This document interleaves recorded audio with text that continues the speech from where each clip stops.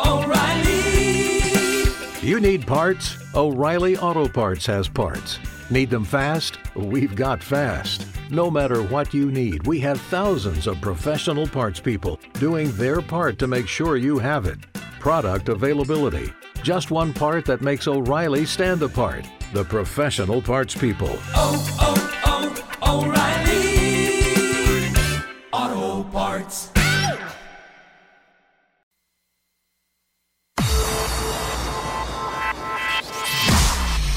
Irreverent, entertaining, cool. You're listening to LA Talk Radio.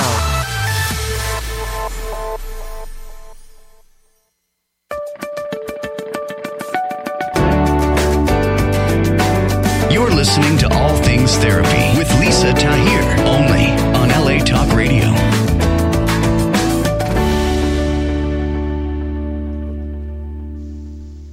Hello, and welcome to All Things Therapy. I'm your host, Lisa Tahir. I'm a licensed clinical social worker practicing as an intuitive psychotherapist. I'm certified additionally in EMDR and Reiki.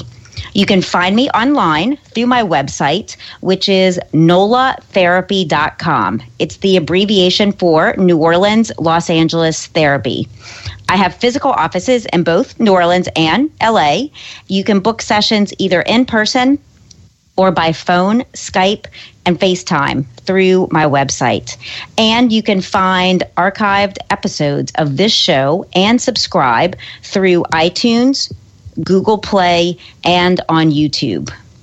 So my guest today is going to discuss a topic that really permeates our culture and our current times. We're going to talk about our thoughts. Ora Nadrich is a life coach. She's a mindfulness meditation coach, a Huffington Post blogger, a speaker. She has written for many magazines and conducts seminars and classes, including coming up this weekend, February 12th to 18th, an all-inclusive Mastering Your Mind retreat in Costa Rica. So we're going to discuss all the above and her book that's titled Says Who? How One Simple Question Can Change the Way You Think Forever. Someone who's been on this show that I respect and regard is Marianne Williamson. And Marianne endorses Ora's work and says that she's a voice of inspiration and someone that she herself reads and listens to. Ora has also been part of the Belief series on Oprah's network, and I'm just so honored to have you on today. Welcome, Ora.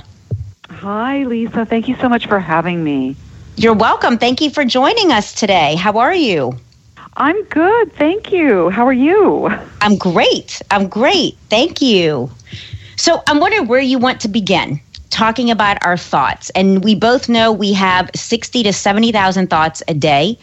And you talk in your work about thought ownership as a way to our emotional freedom is kind of a little encapsulation that I took from your work. So where would you like to begin?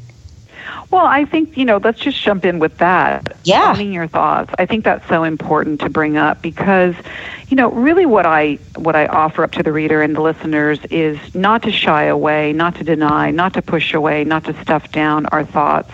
I say, look at your thoughts, all of them, not just the pretty ones. And the only way to really know yourself better is to be able to own your thoughts, to be honest with yourself and be willing to look at them closely and find out which thoughts really do support your well-being and which thoughts don't.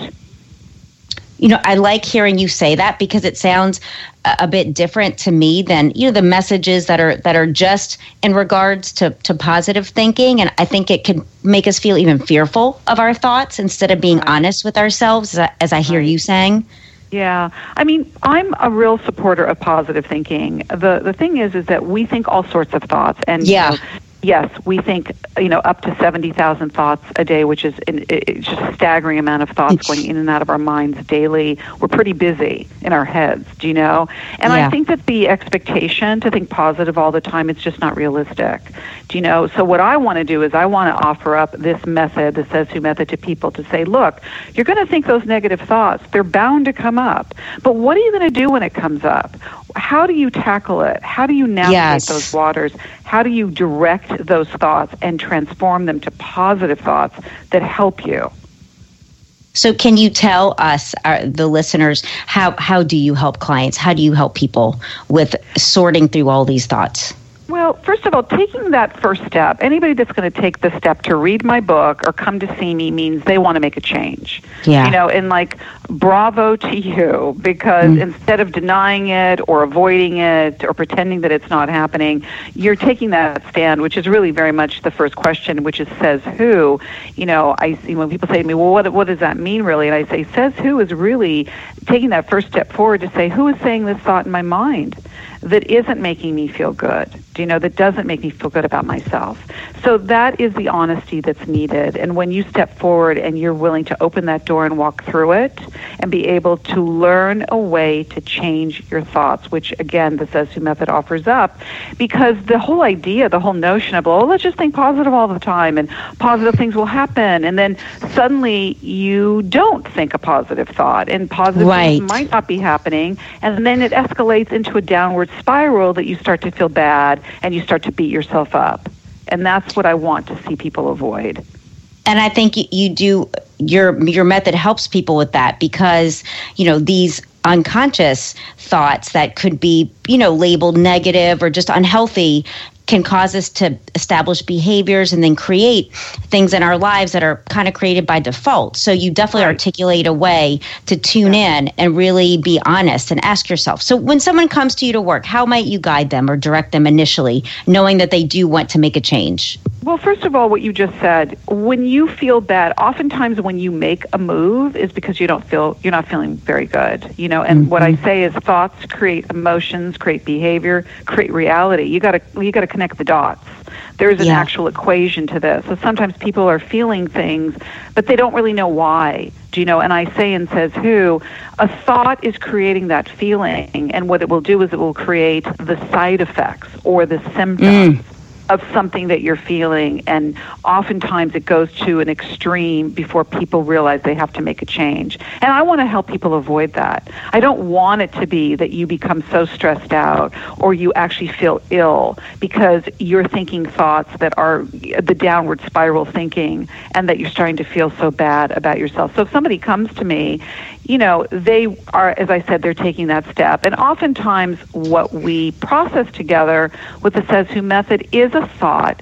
Oftentimes it might be one thought. Now, there are many thoughts you could be experiencing, but we like to take the one thought that's causing you most, duress and distress and unhappiness, and to basically bring that thought forward.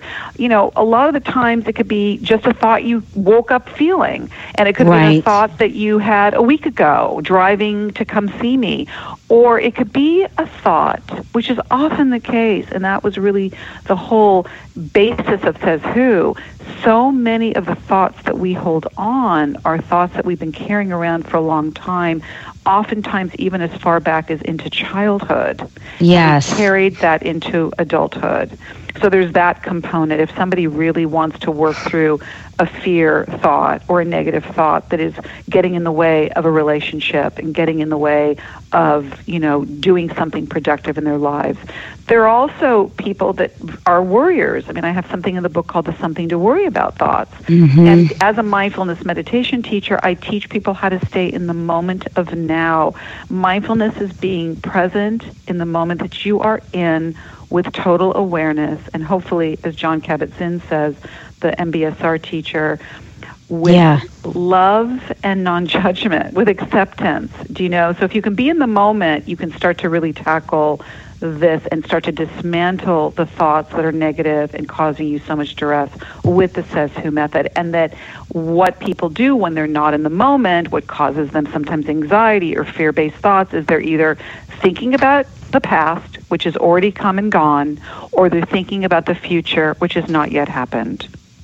Yes. I think a moment ago you using the word dismantle is key, because in your 7-step Says Who method and talking about, have I heard someone say this before? In therapeutic terms, as you know, it's the interject. When we're young, words that we've heard that really stand out, that have been critical, hurtful, they kind of get lodged within us. Right. Exactly. And then we start, living out of that. So can you say more about this? Because you're talking about many different layers, being in the present moment, the past.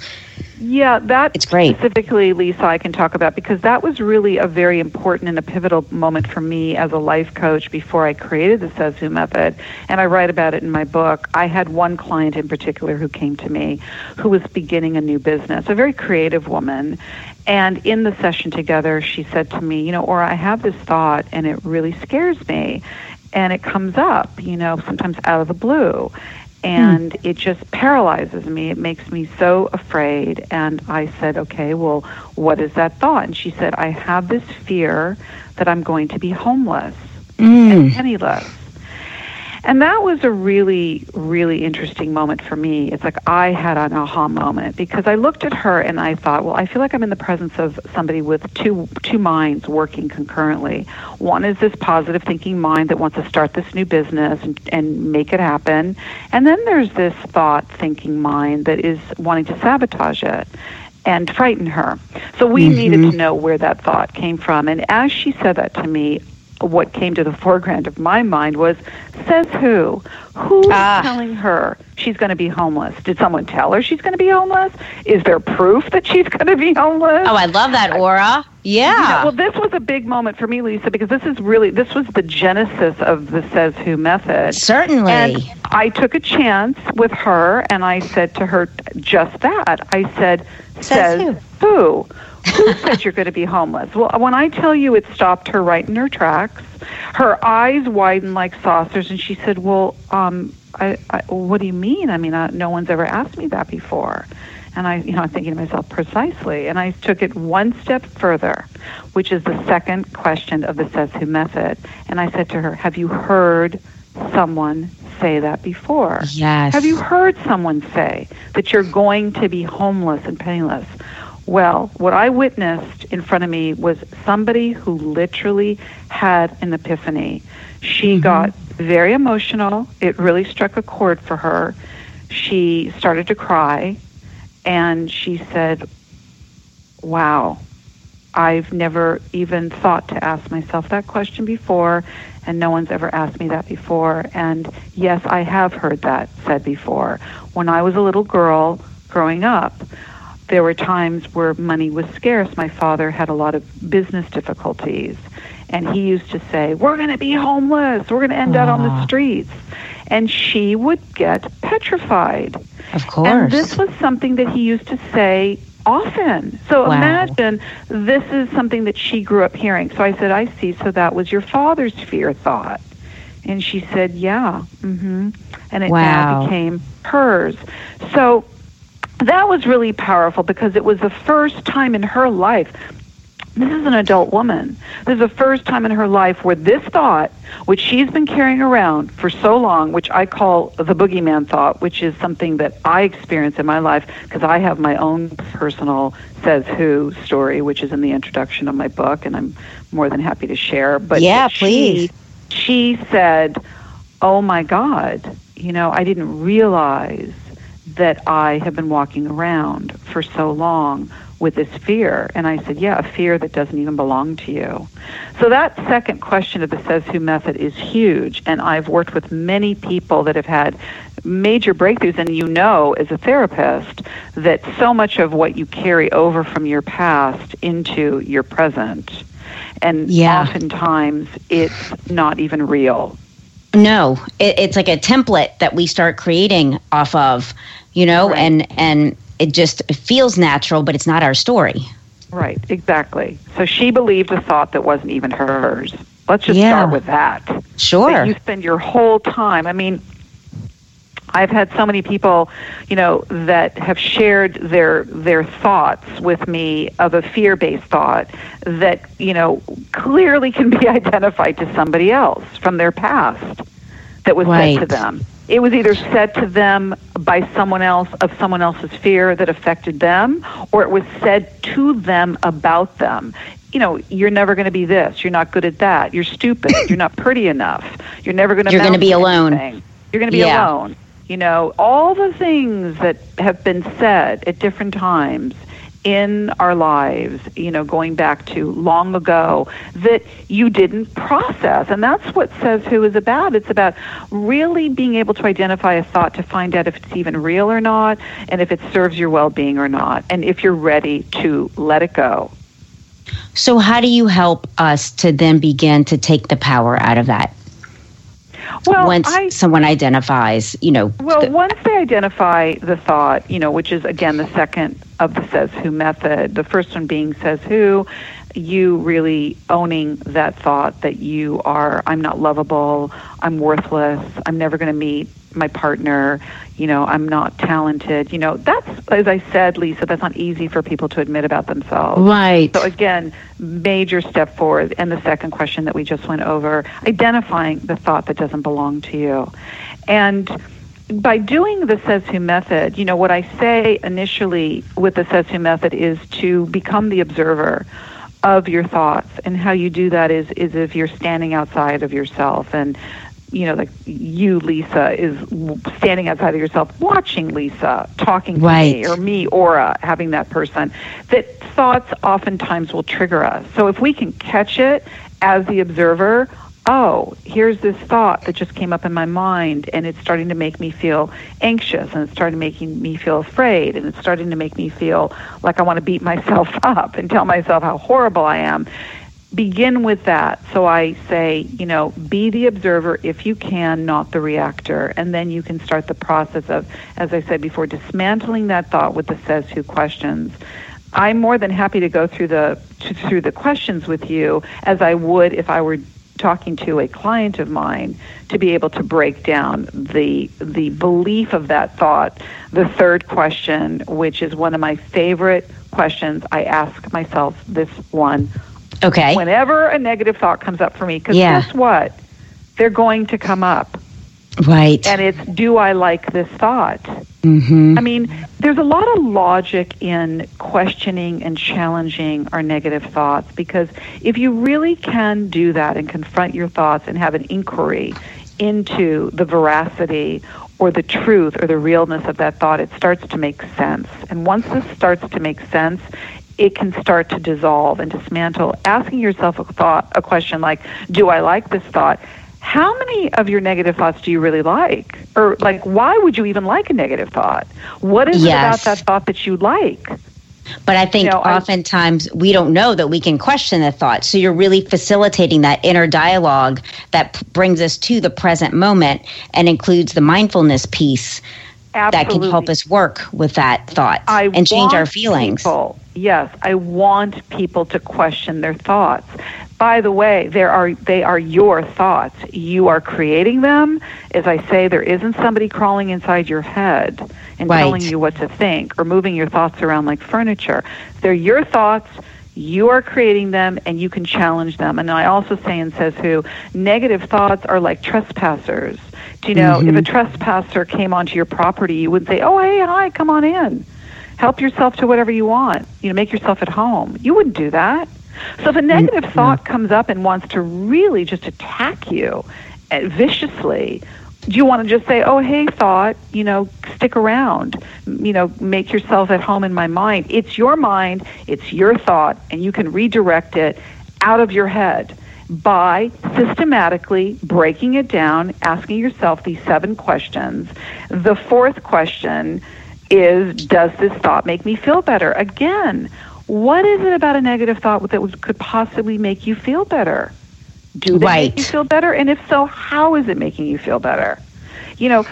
Start to really answer those questions for yourself. No, this thought is not making me feel better. Okay. Moving on to question number 5. Does this thought work for me?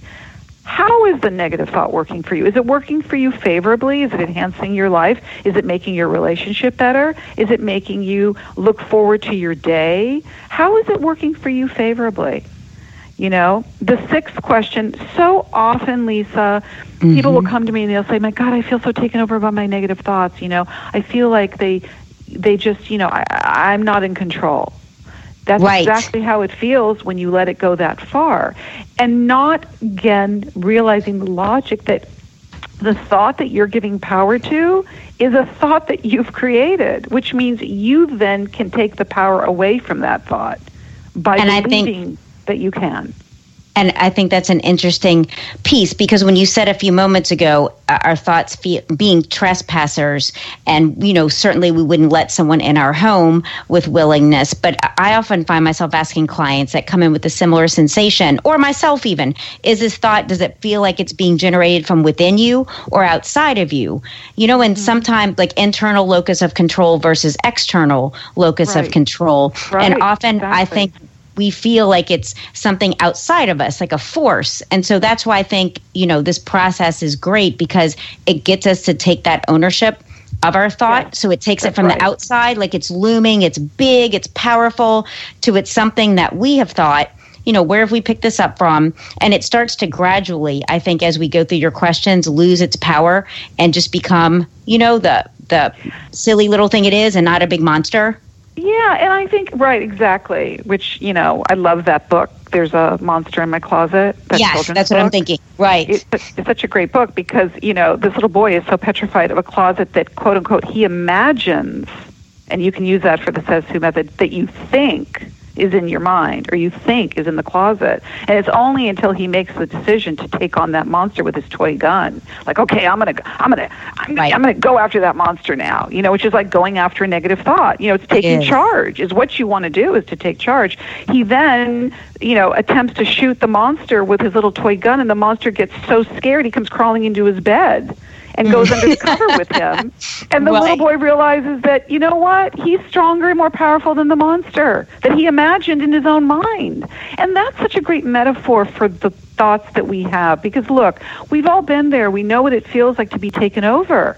And that's why, again, the observer, like when you're feeling scared or when you're feeling angry and when you're feeling these things, to go, wow, I'm really with it. I really feel taken over right now. Okay, let me work through this. Let me really, you do breathing, you let yourself be very present, you be the observer, and then you systematically start to dismantle this fear thought or negative thought that you have, to be able to build it up like with positive, life-affirming, constructive thoughts. And nurturing and love. Yes, exactly, Lisa. It's a way to work with your thinking mind, and that's what I want people to understand, that this is a skill set. It's like a technique, and we all can use a little bit of help in our toolkit for how we can work through things, problem solving, thought problem solving, and it works. And since I'm at the sixth question, I may as well go to the last one, which is, do I want to keep this thought or let it go? When you've gone through all of these questions and you can really ask them honestly, and you realize that you've identified the thought, it either belongs to you or it doesn't. You don't like this thought. It doesn't make you feel better. It doesn't work for you in any way, shape, or form. You're tired of feeling that it controls you when, in fact, you control it. I would think that by the time you ask yourself the seventh question, do I want to keep this thought or let it go, you will say yes. Every day, we rise, challenging ourselves to work for what we believe in. At U.S. Border Patrol, protecting our borders is more than a job. It's a calling. Agents answer the call, working together to keep our country and communities safe. If you're ready for a new mission, join U.S. Border Patrol and go beyond. Learn more at cbp.gov/careers. And I want to let it go. You're going to let it go, and you're telling yourself, which is positive reinforcement. And I believe that with everything we tell ourselves goes into our subconscious. It's like, okay, you know what, thought? I'm ready to let you go. I'm kind of over you. It's not working for me. So what I would like to do is let it go and replace you with something better. And replace you with something that is positive and does make me feel better and does work for me and I do feel in control of. Do you know? And you reframe it. You completely shift it around so that you're reconditioning. And that you're in charge and that you're in the driver's seat of your thinking mind. Again, it's like, you talk about the external forces. I talk about the trespasser. Take it outside of wherever there is, and bring it home to you. It's an inside job. We have the ability to do it if we make an effort to do so. And I think, too, what you're speaking about, that often these negative, judgmental, harsh thoughts towards ourselves are where our original wounding has taken place. Absolutely. And to get to the bottom of that, and that's why, self-compassion and forgiveness is so important. And you use the word, pace, and to pace yourself. This isn't like an instant fix. This is, I say, you commit to it, it commits to you. One thought at a time, one day at a time. With mindfulness, again, moment by moment.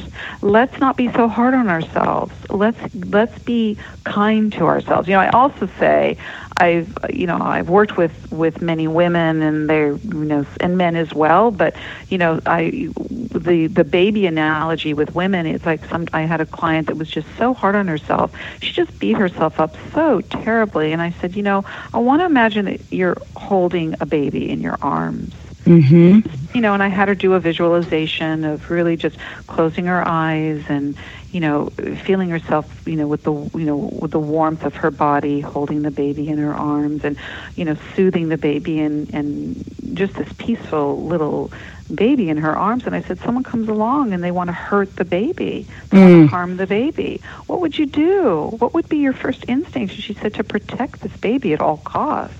And I said, well, you want to do the same for you. You want to be as kind and as loving and as thoughtful as you can for yourself. Do you know?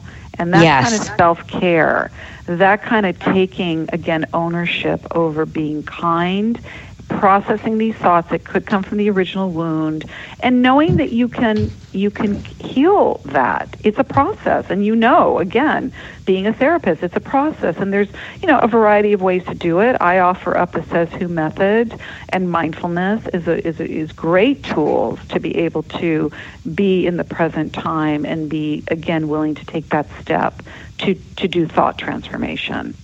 Yes. And so this is a question. You spoke a little bit ago about the client you worked with, and you had the aha moment to ask her, says who, and all that this began to elicit in you formulating your book. I'm curious, at what point then did you pair, your mindfulness practice with, combining it with these questions we're asking ourselves? Because you offer beautiful meditations on your website, and I'm curious how that started to sync up for you. Well, I've been a meditator for many, many, many years. I started back, I've been meditating forever. I started I don't even think I was 20, maybe I was 19, 20 years old when I started. Oh, that's awesome. Yeah, with transcendental meditation. And I was an actress at that time, and I was, dealing with stress and anxiety and the things that I was going through, and meditation was a tool for me. It really helped calm me down and help focus me and help me feel centered and help me get to the core of myself. So that was a really helpful tool, to, again, get these things in your wonderful wellness toolbox that you can use on your journey. And so that was something that I did. I was always a meditator, and then I, explored mindfulness meditation and got certified in mindfulness, and became a mindfulness teacher. Mindfulness is a quality that each one of us has, but we don't necessarily cultivate. And, I love the fact that it's just gotten much more into the mainstream. It has. Yeah, and that people are learning mindfulness and mindfulness meditation. And I realize that my book, really is also, I do have a chapter on that, is mindfulness, a new way of thinking, about being present. And again, by being present, you can work with your thinking mind and be so much more aware of which thoughts, again, are positive and which thoughts are not, and which thoughts are serving your well-being and which are not. And you have to be aware. You need to be present to be able to even do that. And this is such a helpful part of the process, to be very present so that you can, do the work that is necessary to transform the thoughts that are not supportive of you. So that, for me, it was so complimentary. It was kind of a no-brainer. It was like, wow, I've come up with this method, the Says Who method, which really does work fits in naturally. Yeah, it fits so well with being present. So my work that I do now, I really combine the two. I always integrate the two. You know, I teach the Says Who method, but I also always take everybody into a mindfulness meditation to bring them into grounding and centering and being present. You know, it's just so helpful. It is, and it's like working a muscle. Like you would go to the gym and lift a weight. You know, mindfulness and meditation, it's the more that I meditate and the longer that I meditate, it's like my mind, you're able, as our listeners out there who already practice these types of self-care techniques know, you're able to really get a grasp on your thoughts. Out of all the ones floating through, I notice I'm able to like grab on to them with more clarity and ask myself questions about them, the information that they might have for us.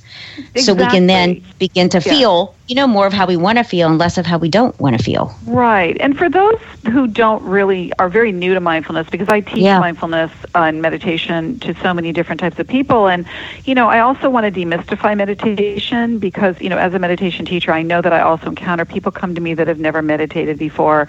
And how do you help them? Well, first of all, what I want to say to people is, you know, for anybody who wants to just take, again, that first step towards meditation that has never done it before, what I encourage you to do is to find even 10 minutes in your day. I mean, if you can cultivate a meditation practice and you want to jump into the waters like I did, I jumped right into TM, Transcendental Meditation, and then became a mindfulness meditation teacher. But I want people to get started, and a really great way to get started, because many, I should say millions of people don't even take the time in their day to be still. Which is, you know, it's not just about sitting on a yoga mat or a meditation pillow to meditate. You need to find time in your day to get still, and what that looks like and what that means. And you can do this at your desk at work. You can go into your car at a lunch break. I mean, I want to reach everybody just to say, everybody can do this. And even if we took meditation, the word, out of the equation, and I were to say, you know, just, you know, sit somewhere quietly, if you can, for 10 minutes, close your eyes and take a deep breath in and a deep breath out. You know, when I do that with people, I just guide them, as simple as that is. And, you know, they do it, and I say, you know, if your thoughts are floating through your head, just bring your focus and your awareness back to your breath. You know, thoughts move in and out of our minds like the sky move in the sky. The clouds move in the sky. They don't stay in the same place twice. They move, and our thoughts are that way. They're fluid. The only reason why they stick is because we hold on to them. So when I do that with people that have never meditated before, and then they do that, and I say, you know, again, if your thoughts are busy and your mind is distracted, just bring your focus and awareness back to your breath, and, you know, take another deep breath in and let it go. I do that, Lisa, and they go, oh, God, that felt really nice. I go, that feels good. You were meditating. They're like, what? Meditating? That's what? You know, like it's like demystifying it. Yeah, that is a form of meditation. And they're like, wow, I can do that. That's pretty easy. I'm like, okay, well then do it. Make the effort to find time in your day to sit somewhere quiet and take the time for you. It's your time. It doesn't belong to anybody else. Can you give 10 minutes to yourself? Just to be quiet, to close your eyes, to focus on your breath, and to just be okay with that. And the more people know that they could even do that, because, you know, here's why I conjured that up, is because as a meditation teacher, people would come to me and they would say, oh, or I don't have time to meditate. Oh, or I'm too busy. I'm too busy. I mean, like, okay, aren't we all busy? Yes. I mean, you're, you know, okay, do you think you could find 10 minutes in your day? You know, and I don't want to make people feel bad that they're not meditating, but what I want them to understand is that I believe wholeheartedly that each and every one of us, no matter how busy we are, can find 10 minutes in our day just to be quiet and to be still. And that's what I encourage. And I agree with what you're saying in a way that I've learned to kind of share that with my clients, especially ones who are busy, is, I fly often, being in New Orleans and LA every month. I'm on a plane every 2 weeks at least. And when they stand up, the flight attendants and say, in the case of an emergency, the oxygen masks drop down. If you need to assist someone, put your oxygen mask on first and then assist others around you. One day I just had an aha moment that's what you're talking about, to give ourselves permission to take time out daily to give ourselves what we need, because we will be of more service to others. Absolutely. And I know, self-care is not easy for a lot of people. They're not that versed in it, or they're not that comfortable in it. And, it's something that I think one has to make a concerted effort to do. I work with men and with women, and I just got my husband to meditate. I'm so thrilled that's awesome. That. Yeah, I bet. I know, just got him to meditate, and that just goes to show you anybody can meditate. But the self-care, I say it's like a well. You've got to replenish the well. And women, as we know, oftentimes they're nurturers, they're caregivers, they're healers, they're mothers, and that you can sometimes give and feel so depleted that you don't know how to then reverse the energy and bring it back to yourself. But it's so important, because the more energy we replenish the well with, then we are that much better to give it out to others. And men also, many men are so much, very much the hunter-gatherer mentality. Got to go out and conquer the world and do this and do that they have a really hard time decompressing and really bringing it down a notch and calming themselves down. So we can all benefit from that greatly. It just takes an effort to do it. And right now, especially, Lisa, I might add, there are a lot of people that are feeling extremely stressed right now. The times are seemingly precarious and very stressful, and we feel that our senses are being assaulted and attacked, and bombarded daily. That much more the reason to take the time where you put down your devices. I even wrote a blog for the Huffington Post called "Stop the Gadgets, I Want to Get Off." Can know how to, let's put our phones down, people. Let's turn off our computers. Let's just take a break, a much-needed break, and literally go within and get quiet. We must know what it feels like to be quiet. We cannot serve, we cannot connect to the purpose of our being effectively unless we know how to do that. First and foremost, you can't be of much good to anybody unless you know how to do it for yourself first. Right. And I want to direct our listeners to your website, which is oranadrich.com, and it's ORANADRICH.com. And you have these amazing Huffington Post archived articles, meditations that are free that I was listening to earlier, just a host of videos. And you have in Costa Rica this weekend a Mastering Your Mind inclusive, intensive workshop. So I don't know if you want to talk about all the things that you offer that people can start today, implement. Start with my book. I really would encourage people. You can get it on Amazon.com. Start with the Says Who method. I'm telling you, if you stick to it and you really practice it, and I want you to learn those questions by heart, put it on a little Post-it. I just had little cards made up with the Says Who method that I'm taking. Oh, that's great. With me. I know, because I want people to really get very versed. Get the process. Get comfortable. Yeah, I have people, it's so cute now because people say to me, "Says who?" And I love all the different ways in which people, someone will have a thought and say, "Oh, I'm so this and I'm so that," and someone will, those of us that know the Says Who method, they'll go like, "Says who? Really?" Exactly. And does that thought work for you? And you'll find that you'll even laugh. You're gonna get good at this, and you're gonna like it, and you're gonna like how it feels, and you're gonna like the fact that you really can diminish your negative thoughts. So yes, start with the book, get the book, read it, learn it, learn the Says Who method, get familiar with it, and start to work. There's a workbook in it that you can work your negative and fear-based thoughts with, and it's very effective. And there's so many different exercises to do in the book that are so helpful. I mean, I wrote this book, and I still do it on myself. I think it's an ongoing process. You know? And then, so then Costa Rica, yes, I'm doing Mastering Your Mind, Transforming Negative and Fear-Based Thoughts there. And then I've also started this wonderful series at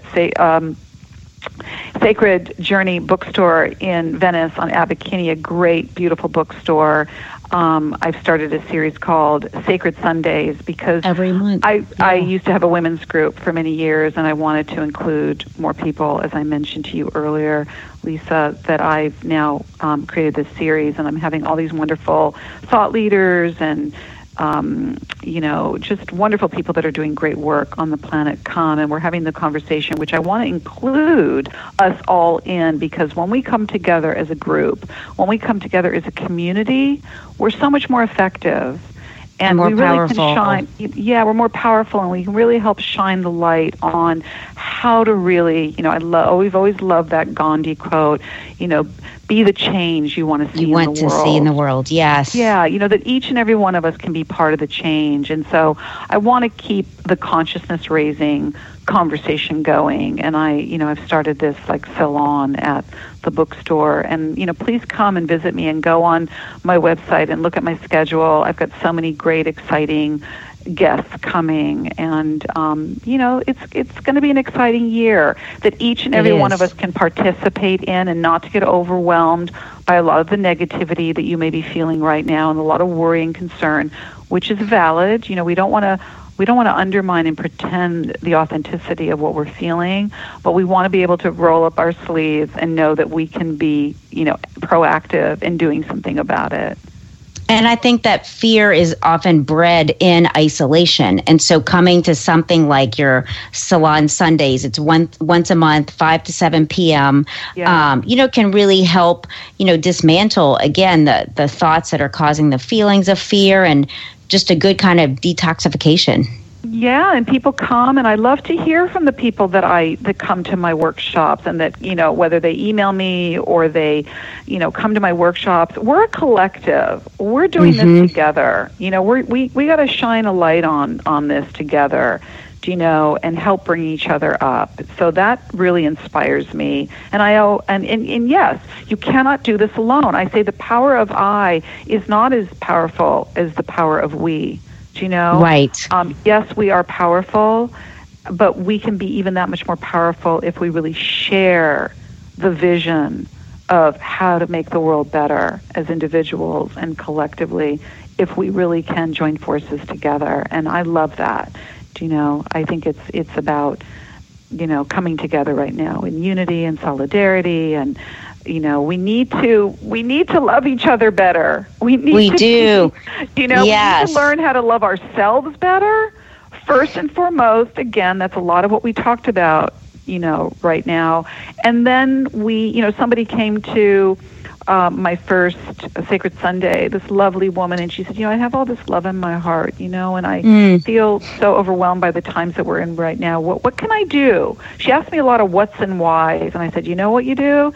You go, when you leave here, you go out, and the first person you encounter, you shine that light that you have within you out on them. And you continue doing that with everybody that you meet. If everybody did that, if we all did that mindfully, if we were mindfully aware of the fact that light and love is the language, it is the universal language, that each and every one of us needs to connect to that, and that if we each shine our own light that we have, boy, can we make this world a better place. And now's the time to really do it. It is. And I'm reminded of A Course in Miracles of where would you have me go? What would you have me do today? Starting your day, kind of asking, how you can be of use, and looking for those opportunities to express that love. That's right. And you can. And so, again, by using the techniques of, because you don't want to waste time with negativity. It's just a waste of time. It's using up such precious headspace.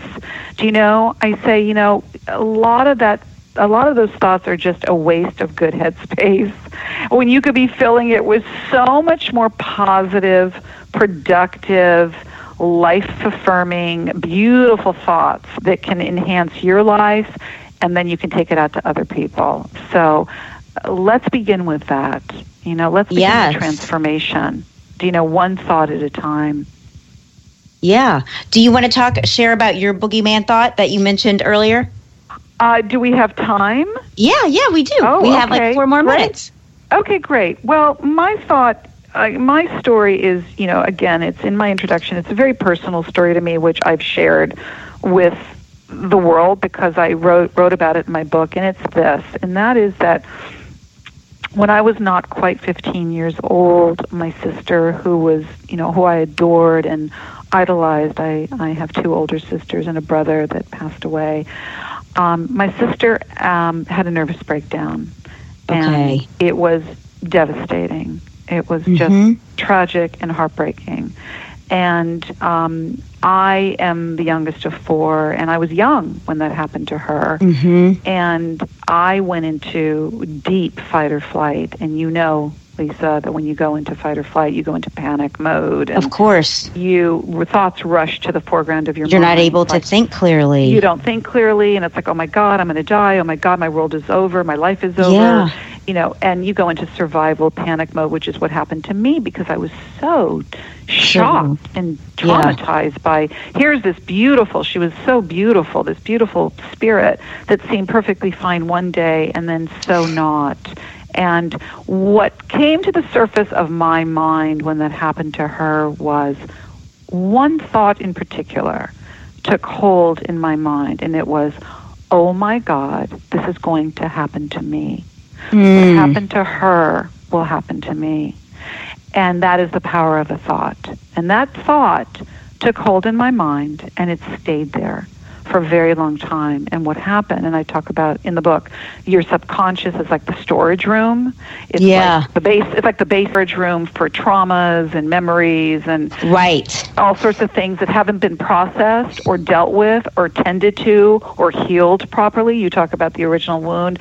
So that thought took hold in my mind, and what happened is that I buried it in my subconscious. It was too overwhelming for me to handle. And it was too petrifying. It was like the monster in the closet, basically. Right. And so what happened is that I started to feel, again, the symptoms of that thought. And that's, again, the power of a thought. That if you don't really tend to this thought, you will start to feel the side effects of it. And what happened to me is I started to feel anxiety, and I didn't know why, and it got really bad. And it took me on a deep psychospiritual journey, which, again, I'm going to sort of fast forward to, because I know we don't have that much time left. I really suffered terribly because of it, and I didn't know what was causing my suffering. And I went on a real deep journey. I went to study with a lot of, great psychospiritual teachers, and I started with CBT, cognitive behavioral therapy, and I, got into Buddhism, and I did a lot. I went on this big, deep journey of how to know the workings of the mind better. But what happened is that my anxiety wasn't going away, and I knew I needed even deeper help. And what it did is it led me to Jungian analysis, which I was in for a very long time. And what that did, because Carl Jung, the analytical psychologist, created what's called the shadow, and those are the thoughts that are unknown to us, that are oftentimes in the unconscious. And for me, that's what had happened to me, is that I had that thought was buried, and it helped me connect to what I call that boogeyman thought. Finally, after so many years of suffering and not really knowing why, I was able to come face to face with that thought to find out that it, again, like my client who had that boogeyman thought of her father, that my thought wasn't real. There was no proof that I was going to go crazy like my sister. There was no empirical proof. There was no medical, no professional or authority figure had told me when I was not quite 15 years old that this was going to happen to me. This was a thought that was born solely out of fear. And I created that thought in my own mind, and that thought had power over me for a very long time. I was able to finally work through it. I was able to have my own individuation process. Yes. To know that what happened to my sister was her unfortunate fate and destiny, and that it was not mine, and that I could separate myself from her to finally live the life that was intended for me.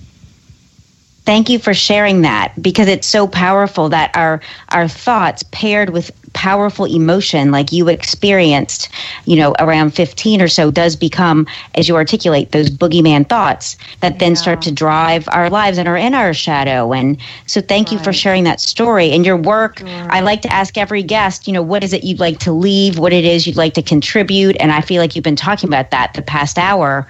What are your concluding thoughts for us as we're ending? My concluding thoughts is that I want everyone to know that they are divine and that they are pure light and love as a spirit, and thoughts occupy your mind, and that you are the light and the love, and that the light and the love that I feel in my heart that I want to share with the world, I want people to know that they have that in them as well, and that they can take that light and love and they can express themselves, and to start with your own thoughts and how you can change them up so that they really reflect and express the best of who you are. Yes. Ora, thank you for being my guest today and talking about your book, Says Who. It's been such an honor. Thank you so much for having me, Lisa. You are welcome, and have a great workshop in Costa Rica this weekend. Thank you, and come to LA. I hope I see you in LA. Let me know. I'm getting your Sacred Sundays. I'll let you know. Thank you. I would love it. I would absolutely love it. So I hope I see you then. Me too. You will. Okay. Bye-bye. Bye. Thank you for joining us today. That concludes our show. Join me next Thursday, same time, as I bring you another guest. Have a great week, everyone.